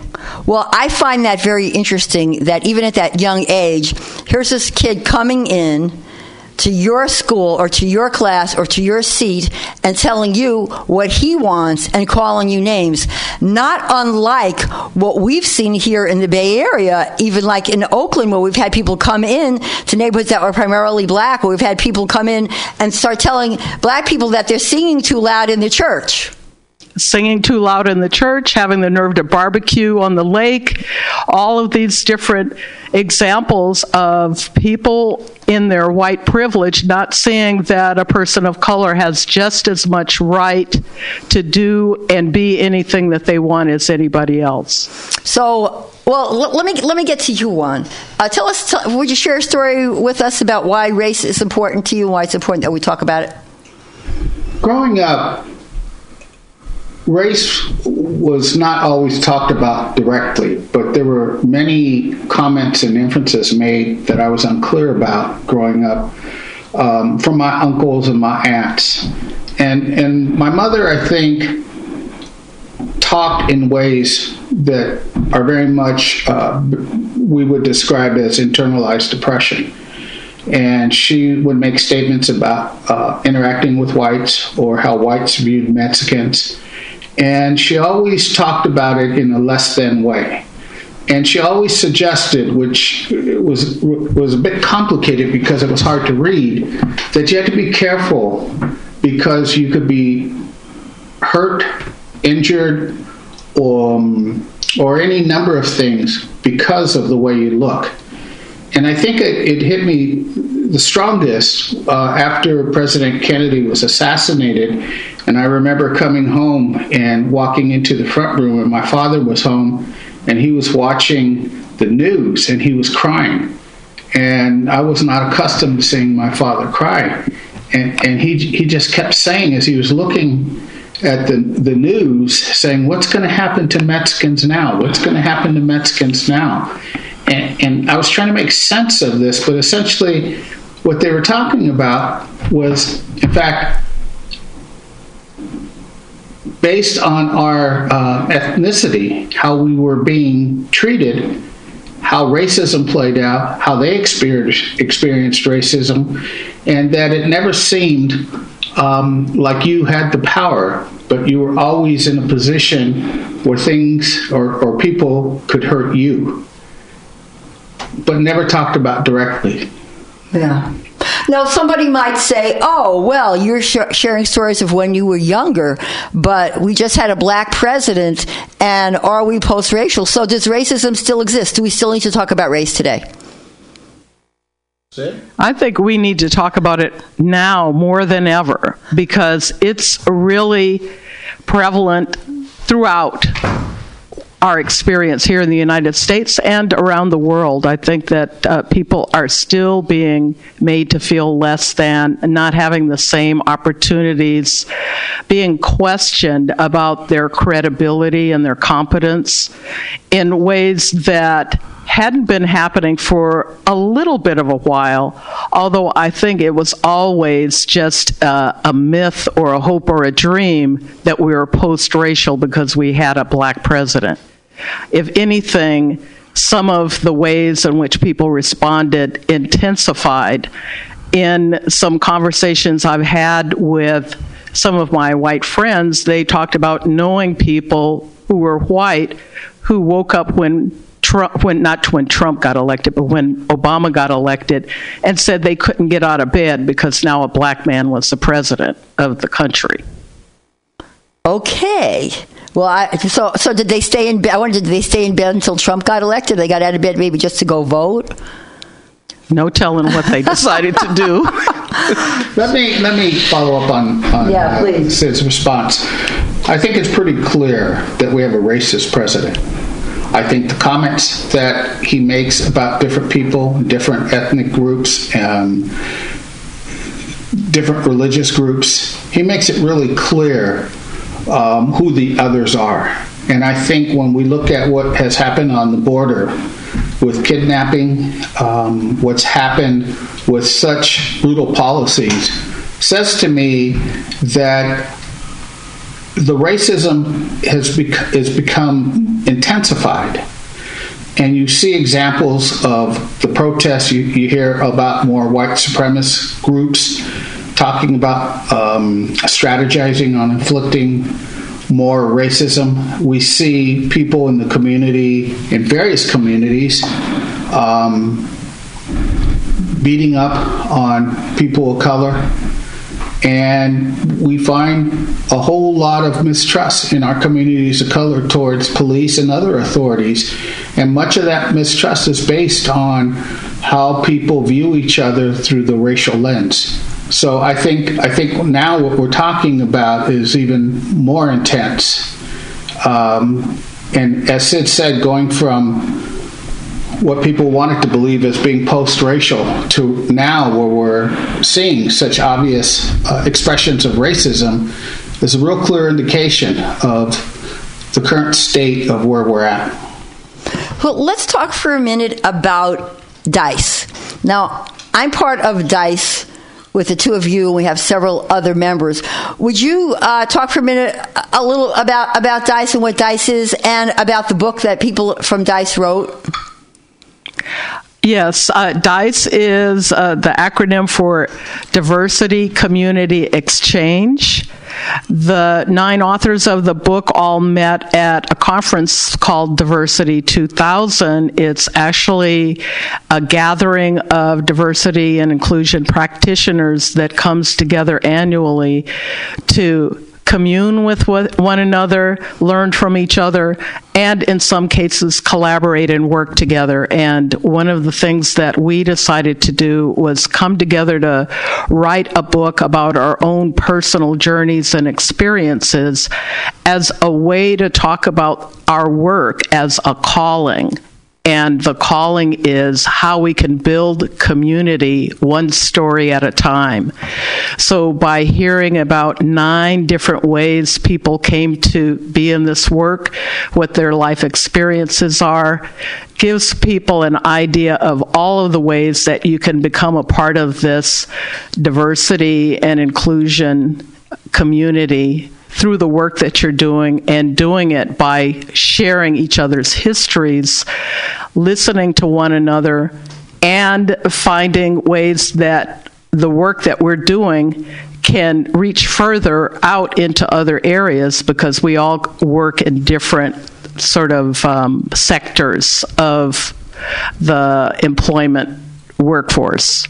Now, some people would say that they've never seen people be able to talk about race. Some people would say, oh, I'd like to talk about race, but I can't, and they don't want to talk to me about it, and blah, blah, blah, blah, blah. In writing this book, would you say that it really encouraged the conversation about race? And if somebody was going to read this book, that you think that it would encourage people to talk about race? I think the book, as Sid said, it's about 9 people. Sid and I, Dr. JoJo McManus, Tommy Smith, Santa Linda Marrero. Well, you, Simone Lieberman, and Sonny Massey, and Dr. Marvin Smith, and Nadia Yunus. We all wrote this book, and unfortunately, I would say, well, it's unfortunate because 2 members of our group have passed on. And I don't think it's an accident that African American men, those are the two that passed on, the impact of racism in their lives and how they shared their stories has had a factor in their longevity. And they talked about that and how growing up and dealing with that impacted them and how they saw the world. So I don't think our group was reluctant to talk about race, but we did it in the context of our stories. And I believe all of us have a story, and central to that story is our experience, our identity, how we see ourselves in the world, and our race and our ethnicity is a part of that. And if you can't bring that into the conversation, then there's a central part of who you are in the world that's not being shared. And so we embraced that and felt like by us coming together and talking about our stories and what we experienced, that we were encouraging others to get together, to share their stories, maybe to write a book, and to talk more and deeply about these kinds of things that have helped shape who we are in the world. Well, what lessons did you learn from each other? I learned to listen more carefully about the experiences people had, which included racism and sexism, and how it impacted people in terms of their insight, their awareness, their confidence, their capacity to be human in the world. I learned how to appreciate being with people who share such intimate information about each other. And these are sacred stories. And when you hear them and you approach it with that sense of sacredness, I think we learn more about each other, and we learn how we can support each other more effectively. How about you, Sid? What are some lessons you learned? Well, I think first and foremost, the notion of hearing someone else's story requires that you're listening to what they're having to say to you, and it's a real lesson in something that a lot of people just don't know how to do, which is to suspend judgment about other people. So when you have a notion about who somebody is based on how they look or where they come from, and you don't know the story behind who they are as an individual, you might make some assumptions about them that are incorrect.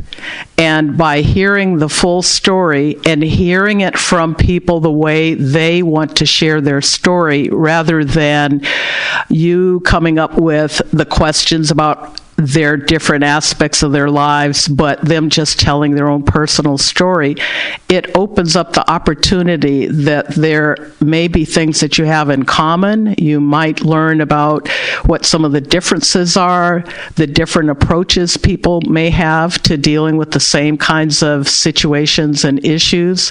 And so it really expands your way of being by having that connection with people based on their own personal story. Now, you talked about assumptions that people might make about each other until they share their stories. Have either of you been in situations where you realized that you had made assumptions about another person based on how they looked or what you knew about them until you heard their stories that you'd be able to share with us? Well, I can think about one of our members who passed away, Marvin Smith, a very large, imposing African-American man who was a policeman, and he worked in Parchester Village, North Richmond. I have relatives there who knew him, and just the fact that he was so large and in charge and imposing and had such a presence, it would make some people reluctant to engage with him. The Marvin I knew was the kindest, sweetest, so approachable kind of person, and you would never know that on the surface just by who he was as somebody who was formerly in law enforcement and then was in the role of the EEO director and diversity manager at the Lawrence Livermore Labs. So he made a transition in his career, and I'm sure that he brought that same larger-than-life presence into that kind of work as well. Juan, how about you? What assumptions have you found that you've made and then said, oh, no, now that I know this person, so not true? Everybody makes assumptions, but a lot of times people don't want to admit that they make assumptions because they think, oh, it's going to make me look bad. So it's very helpful to hear about times when other people admit that they've made assumptions and then that they've been wrong. I've made assumptions about a lot of different people and their motivations, and when I've looked at their body language, I might have thought to myself, they have a certain belief system or a certain demeanor, or they don't like me, or they do things and I don't like them, and then the narrative in my head just continues to grow in terms of why. And I no longer, I should probably say the narrative being that I make this assumption, and then I build the story to support that assumption. As I've gotten older, I've worked real hard at not trying to put people in boxes, because my experience has been that when you get to know somebody across race, there's a tremendous amount of knowledge and wisdom that they share. And the more you can build an authentic relationship, the more you're able to communicate and share in that way. And assumptions prevent that from happening. So I've done that a lot. And could you share an example with us? When I started graduate school, there were certain other graduate students that had a demeanor about them, some of the white folks. And I found that I immediately put them into a category of being privileged or not knowing anything about my reality or my struggle or what goes on in our community. And I discovered that as I got to know them, they were very knowledgeable about race. They were very committed to dealing with ending racism. They were outspoken, and they became very good friends and allies. And some of them even participated and helped support me in going after some big issues that we had as problems at the school with the dean, who we thought wasn't really looking at bringing more faculty of color in that could speak to the service needs of our community in the Bay Area. Well, when we wrote this book, we had a lot of discussions. What do you think? What were some of the challenges? Were there anything particularly challenging about us all writing the book together, since we all came from such different backgrounds? I think just the very fact that we were from different backgrounds automatically made it a little more complicated to come together and decide how we were going to write this book. And so ultimately, when we all decided to write our own personal stories, it meant that each person's story didn't have to look like the next person's story. You could just totally go out there and write about what you felt was important and significant to put into writing about your own individual story. So it gave us a certain amount of freedom about what we were going to do. And I remember the many, many meetings and gatherings we had where we started sharing little kernels of what we would be writing about. And that's where the excitement started really coming in. We also knew Marvin, who was sort of spearheading the whole notion of writing our stories. I think a lot of it came from his own personal fascination about how different we all were in terms of the work we were doing and our life experiences. And it was the excitement of telling our own story, which for me was the first time I really put it down on paper about some of the experiences I had. And then the joy of hearing about other people's stories.